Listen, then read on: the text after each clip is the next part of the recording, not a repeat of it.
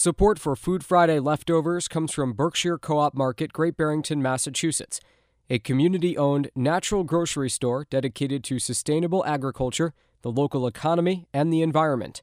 Working within the community to better Berkshire County, one basket at a time. Berkshire.coop.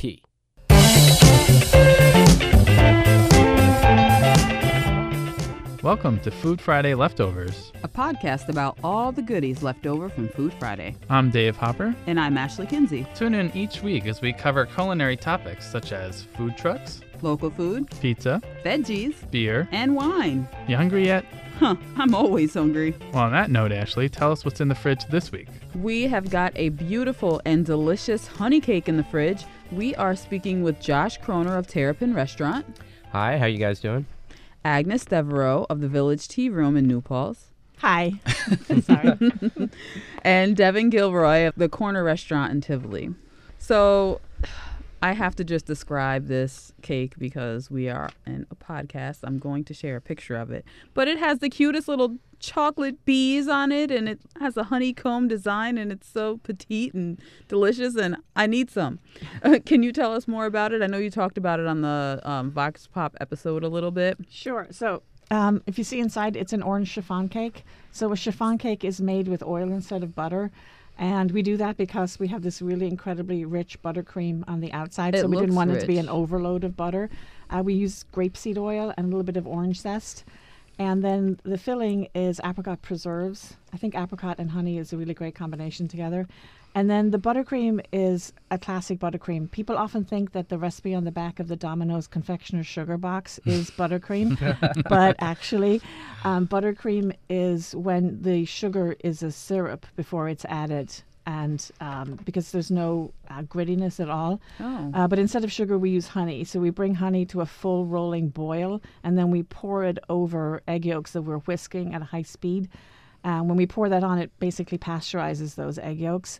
And then we put in a lot of butter, Cabot unsweetened cream butter. And the whole thing just comes together in this very kind of voluptuous, smooth, creamy, not too sweet buttercream. I'll confirm that. And then we have a very secret method of creating the honeycomb, which we don't tell anybody.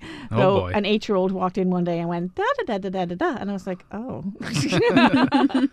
And then that's glazed in apricot glaze. It looks like honey, but in fact, we discovered that when you poured honey over the top, it all just fell in a puddle on the sides. So the apricot glaze sort of mimics the idea of honey on it. It does look like honey, too. And we used to have marzipan bees, but I'm not a big fan of marzipan, so we figured out a way to make these little chocolate truffle bees with the white chocolate stripes and the almond wings. And that's someone's very tedious job making those. Well, I'm happy that you did it for us. You're welcome. Chocolate truffles are always a good thing to throw on something. Yeah. Oh, I want to ask you guys where your menus come from for Restaurant Week. Do you try to do something different? Do you change them up from year to year? I guess we can start with Josh and go down the line. What I try to do with my Restaurant Week menu, and we're kind of coming into the spring season, but we're still really in winter. So, unfortunately, it's more, and I do change my menu seasonally. I'm, always trying to keep everything from the Hudson Valley on the menu that I can. So, but it's more of a winter menu, and I try to have it pretty large so people have a selection. I have, I think, over 8 choices of both appetizers and entrees. So there's a wide range, stuff that's on the menu normally and other stuff that I make just for Restaurant Week. Nice. This year, for the first time, we are offering our entire dinner menu for Restaurant Week. So any appetizer, any entree, and any dessert. And the reason for that was last Restaurant Week, even though we saw a large uptick in business, people came for Restaurant Week, but then they ordered off our regular menu. It was like, oh, yeah, that looks good, but I prefer to have that. So then we thought, well, let's just give them that if that's what people want. So this year, that's what we're doing. Evan? Yeah, this is our first Restaurant Week that we're taking part in. And for me, I'm always changing the menu. It's really like, what our farmers are updating us with and what's coming in from greenhouses. Really, like, we don't, there's nothing really. So if people aren't expecting like a certain thing, they kind of just. It's almost different for me to have something on the menu that's going to be the same for 2 weeks. For this restaurant, Right. We always have the chicken on the menu, and That's pretty much our signature, so we wanted to offer that with the restaurant week menu. But other than that, I mean, we could change our menu, 30% of it every week. And so it's been kind of fun to say, okay, this is going to be the dish that we'll have for the next 2 weeks, and if it does really well, maybe we'll hold it for longer. And kind of slowed me down a little bit, but it's also nice to have a thoughtful presentation that's beautiful and affordable. It's funny because this is something that you guys have been going for 3 years now. Is that right? Yeah, almost 3 years. I have a problem and I envy your position in the sense that as a chef, I love to change things and I love to put new things on. And I'm sure, Agnes, you can understand what I'm talking about. There's so many things that become these signature dishes on their own where people expect to have them. Right. So I'm like, okay, can't change the tuna now, can't change the pork chop, okay, can't change the short rib. People like that, okay, now I can't change this salad, I can't change that. Yep. And when you take them off, you have like this mini revolt. You're like, no, I want to change it, I want to do something new, and people are just angry, and you're like, oh. We've talked about that with Rick Orlando when he's been on, where he said like there's a certain part of the menu that you can't take away. Yeah, and that people will come and right, expect. and it gets bigger and bigger as time goes on. You hit on something really good, and then that becomes this new signature dish. And I find like my menu is getting so boxed in because of that. But there's certain things that I feel like if I take them off, I'm going to get a real revolt of customers. So That's what they're there for. Yeah. But what happens is people make a reservation and they're thinking, oh, I'm going to have that. Right. And then they're thinking about it. And then they're driving there and they're thinking, oh, yeah, I'm going to have that to start. And then I'm going to have that. And then they get there and you've taken it off the menu and they Right, just that's get really exactly pissed off. That's exactly what happens. I know it's boring, but I love your hamburgers. So if I went to Terrapin and there was I will not take hamburgers off. The hamburgers, it's actually interesting because I had a small fine dining restaurant in West Hurley before I opened up the one in Rhinebeck, and that was a destination dining. I only did fine dining. It was only open for dinner. Didn't have anything like a hamburger, and I always wanted to, even though I'd been a fine dining chef my whole career, make a hamburger because it's one of my favorite foods. So when I got to the Terrapin in Rhinebeck, I had a separate side where I did hamburgers, and it was like my biggest pride to be able to put together a burger, which, I could really be proud of. That's awesome. Next time I'm going to order one. Next time you come on, have you bring it. If I don't eat it on my way up, it's a long drive, I know. So I want to ask, you said you put a little bit on your menu that's just there for Restaurant Week. Do people want those? Well, we always have specials, and so specials will be a certain percentage of sales, but like, for example, I brought the maple brine pork chop, and that's the biggest seller in Restaurant Week because it's our signature dish, and it's known for something that we do every Restaurant Week, so that's going to fly out the door no matter what we do. Gotcha. So, and you're putting your full menu on there. Yeah. Do you have like specials that you're going to put on there, or is it just the... No, we're doing our full menu. We already do a prefix menu, which is we have a different thing Monday night, Tuesday night. Sorry, we're closed Mondays. Tuesday night, Wednesday night, Thursday night, whatever, every week at the same time. So people come in because they know Thursday night is ballycotton fish pie or whatever. Gotcha. It's been interesting because the big sellers are steak and cod. I don't know where that came from, but so far this week, that's what's going on. Well, a good steak is hard to turn down, for sure. Yeah, we use Hudson Valley Cattle Company steak. It's great.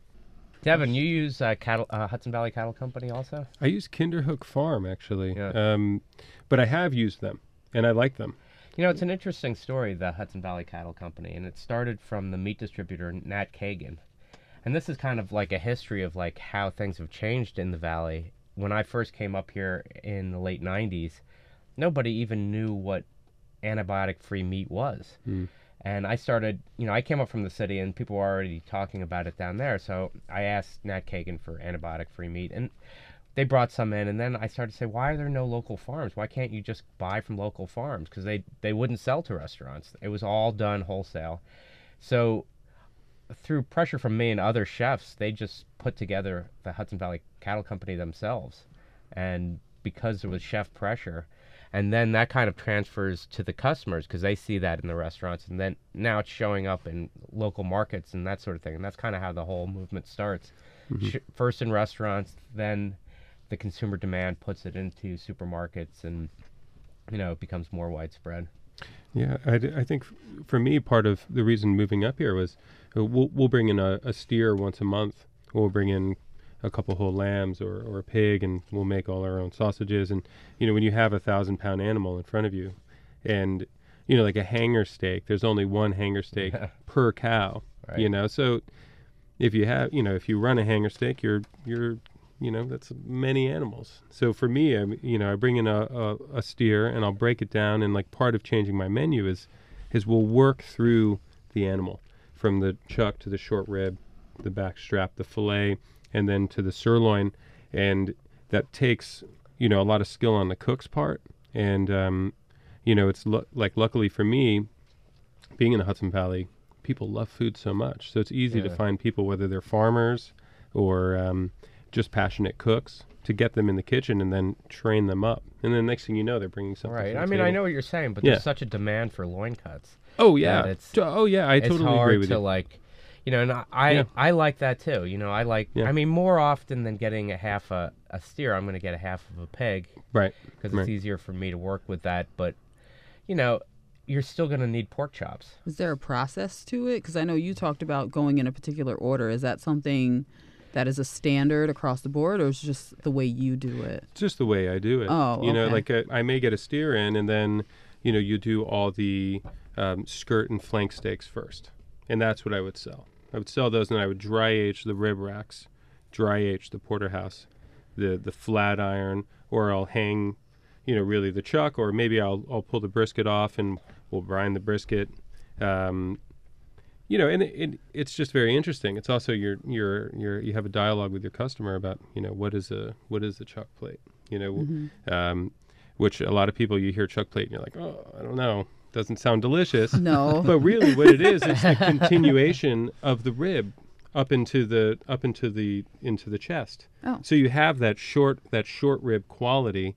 And you could take that and essentially prepare that in the same way as you would short ribs. Well, chuck's delicious meat. Yeah, In fact, you it's commented delicious. on my hamburgers, and it's 100% chuck meat is what I use. And that's kind of part of the success, I think, the consistency with burgers is to use the cut that not like, and this is kind of very common, especially in smaller butchers, to just throw everything together. And you're going to end up with a very inconsistent hamburger that way. And you want it to be the same. You want everything to be the same. But So chuck is the best for burgers, chuck period, is or? Well, you know what? That's not true. Okay, I'm just asking. You know what? Chuck actually is the best for me for hamburgers. It makes an excellent burger. Short rib makes an incredible burger, but it's also an incredibly expensive burger. So you have to balance out the price versus, what you're actually getting. And chuck's fine. Round, which is the leg meat, so top round, that's very commonly used for hamburgers. Very dry because it's not a very fatty meat. So if you're going to use round, top round particularly, which is very common in supermarkets, because you want to see that 90-10, which people will like, oh, that's healthy, or 95-5, which is always going to be round. It doesn't have much flavor because there isn't that fat that you're used to. But there's a lot of considerations when you're talking about how to process an entire cow, and the best way to go through it. And certain cuts, certainly the shank and that sort of thing. How are you going to use that? And there's two basic ways to cook meat, one would be to have it in a braised situation where you're going to break down all the connective tissue, and the other is going to be to cook it so that it's cooked to a temperature, like a steak. So you can't have it's hard to cook a chuck steak unless you butcher it correctly. So you get all the tendons and everything that's chewy, and that's the problem with chuck. It's not that it's bad meat; it's delicious meat. It's just surrounded with fat and connective tissue, so it's a little. It makes a great burger. Oh, yeah, it does make. That is just the burger cut, and Absolutely. I stand by that Well, too. that is the thing with the whole nose to tail eating. You need skills to do it. You need cooking skills, because most people's approach to meat is to put it on a grill and flip it and eat it. And that's it when it comes to meat for most home cooks. Yeah, guilty. But if you're going to use all the animal and organs, you need to have some cooking skills. And I think it would be great to see people promoting more the kind of inexpensive cuts of meat that need some coaxing to be delicious. Well, I hate to interrupt and hijack this conversation once again, but it would be a shame in this podcast not to get to Agnes's honey cake. I know. I started with the honey cake. We really should get back to that. Let me because just say one more thing on the end of that. If anyone wants a good cut of meat, go out to these restaurants during restaurant week. Okay. Now we can move on. Is there a knife? I'll cut some for you. Finally, honey cake. Did we bring a knife? Yeah, the knife's over on. Right, the- there's right in here. oh. You got to unwrap them, I think. Okay. Only Do we the have best some little around here. plates?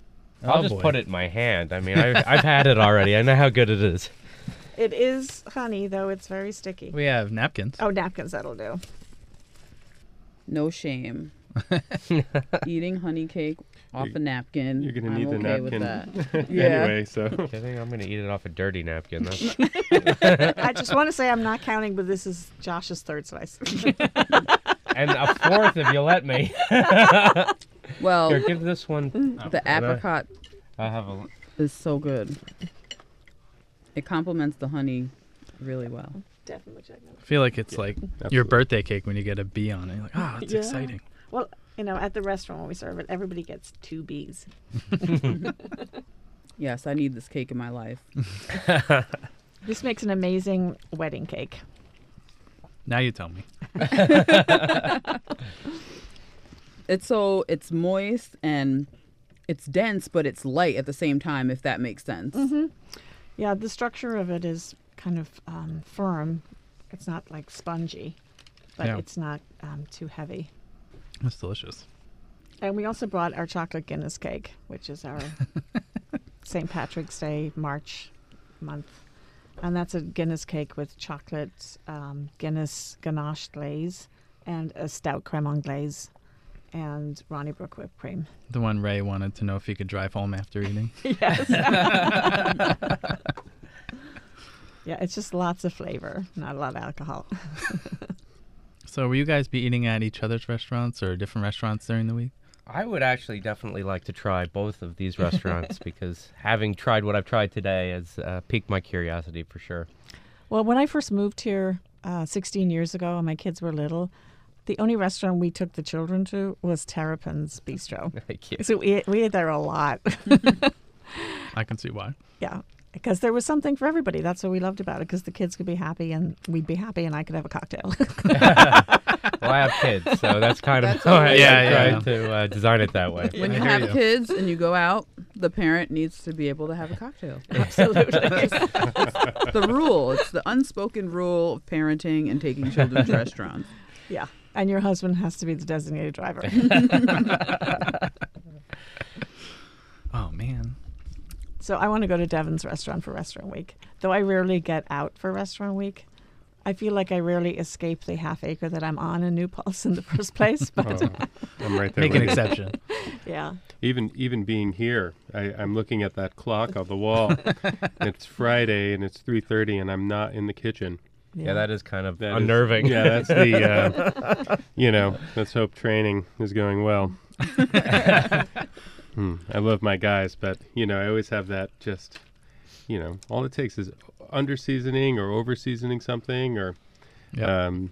we have a terrine that it's a 3-day process on a terrine that we have, and I play around with a little bit of Hudson Valley foie gras, and so we clean this foie gras, we marinate it, and we cure it overnight, and then we marinate it in muscat, and then we layer it in this really traditional style. I worked at a French restaurant in the city called Chanterelle for years, and this is like David's signature terrine that I've been running and calling David's terrine, and it's just like I love making it, and so it's filled with these plump golden raisins and then rolled in black pepper. But today is the day that sounds that foie gras gets layered, and they layer those raisins and they bake it, and if you know about foie gras,